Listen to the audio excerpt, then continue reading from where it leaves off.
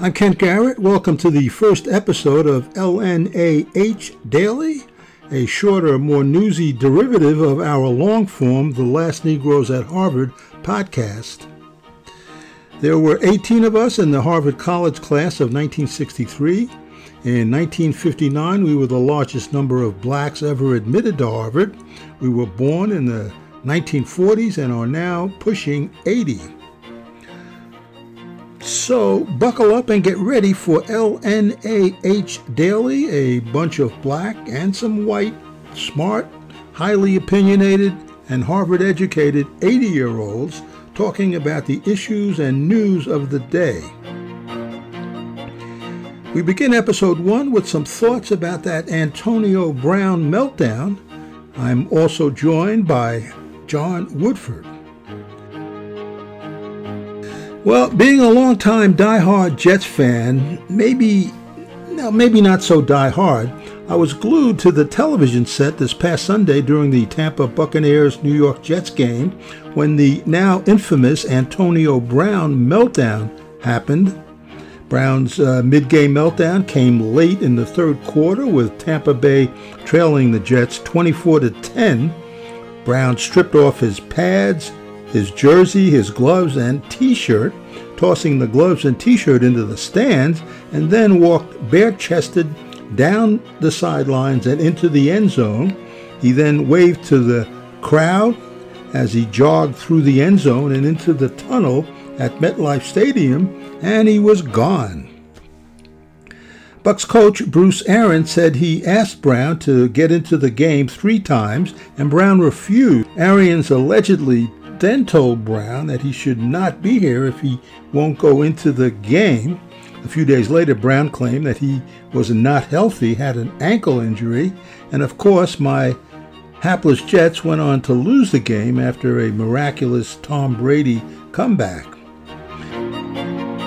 It seems to me that this whole thing is about money and performance, and Antonio Brown is a very, very good wide receiver. The Bucs, like every other NFL team, want to win the Super Bowl. One football fan wrote that the Bucs were okay with taking Brown when there were, and there still are, domestic violence charges against him.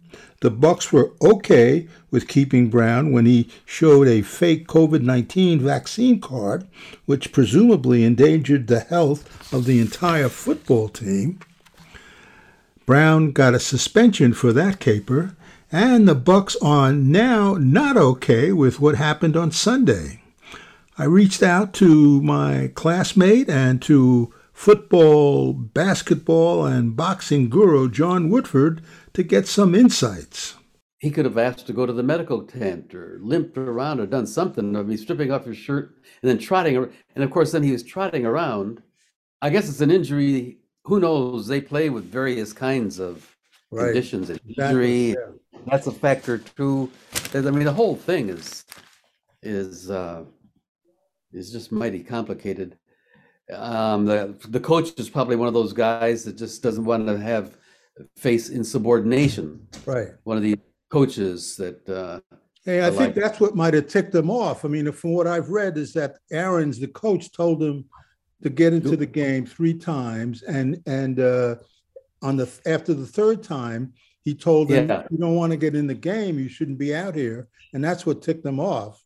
And then he, Antonio Brown got angry about that. But I mean, ultimately, isn't it the player's decision whether they want to play or not? I mean, forget all the, in other words, if I have a big headache. You would think so. Huh? You would think so. You would think that it was their decision. But, I think it's just like anyone with any employer. If you're going to do that, you think you would want to do it in such a way that you are going to be protected by some kind of law or policy or something, that you wouldn't just do what he did. Wouldn't you want to set up some evidence, like limp around and say, I gotta go to the, I can't walk, I gotta go to the tent and have them check my ankle. I can hardly walk, or do something. But what if he had just said, listen, coach, I have a headache. I can't play. I don't want to play. Right. I mean, They're right. How do you come down on that? Oh, God. I don't know. I think in that business, I mean, you have your teammates and other people. You better do something that kind of, if you're on a team like that, you probably want something that the other guys are going to support you. Are you surprised that Tom Brady appears to be the good guy in this thing, or I mean, was Well, that fake? Brady was, I can't remember the name of the guy, but Brady was here at University of Michigan and got really somewhat depressed and losing confidence in himself, and he went to the guy who was the team. He was sort of like a counselor, psychological counselor for the team. He's still around. I see him. But anyway, Brady credits the guy with keeping him in school and giving him a kind of mental boost to hang in there. Keep doing, keep going to the practices, and your chance will come, and just be ready for it, and all that kind of stuff. Anyway, Greg, I can't remember. Anyway, he credited Greg with making him stay at Michigan. And then later, when the other guy got hurt, the guy who wasn't as good as he was anyway, that was what was frustrating to him, was that he knew, as did a lot of his teammates, that he was better than Drew Henson, the guy who's starting. Now, they often say, well, to knock out the first stringer, you got to be, a lot better. But he was a lot better. The other guy couldn't, but he wasn't, Lloyd Carr was a friend of Drew Henson's dad. They'd all coached together in the area. And Drew Henson was right from down the road a bit, 10 miles away. He went to high school. So Brady had all that bubbling up. But anyway, I think Brady got an appreciation for counseling and therapy. I see. That's the thing. And I think he became a believer in it and seeing that it worked for him.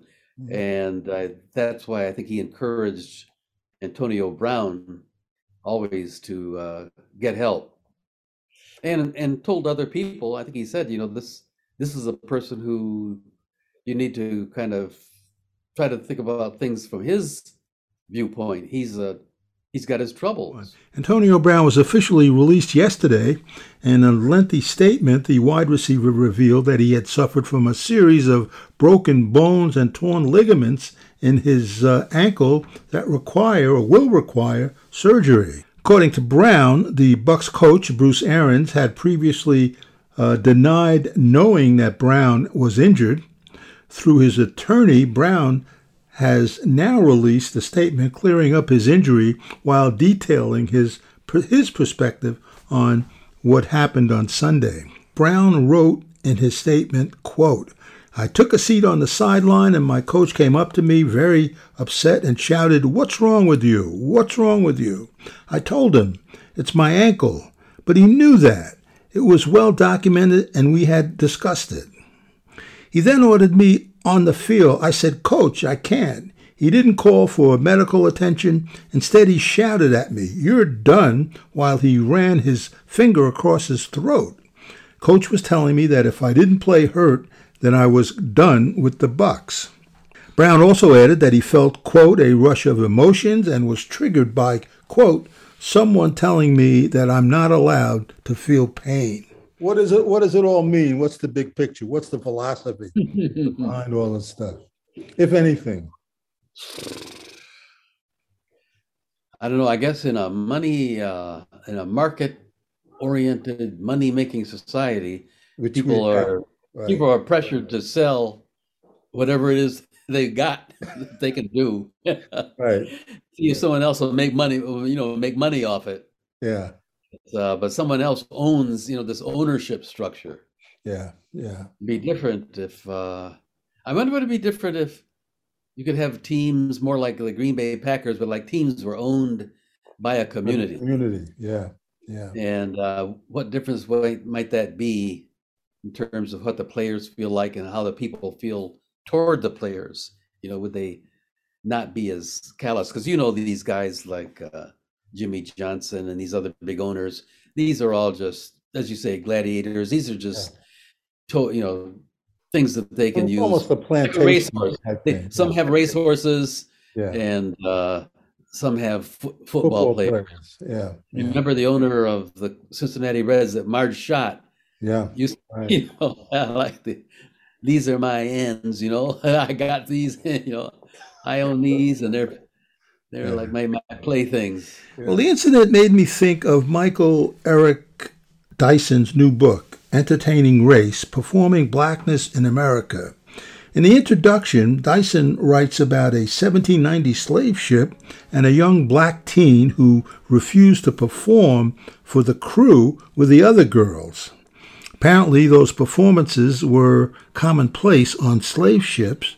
The young teen girl was whipped to death by the ship's captain. Indeed, it turned out, according to Dyson, that the young girl was sick and could not perform. It seems to me that the call to play or not to play on Sunday should have been Antonio Brown's. And that's it for this episode of LNAH Daily. I'm Kent Garrett.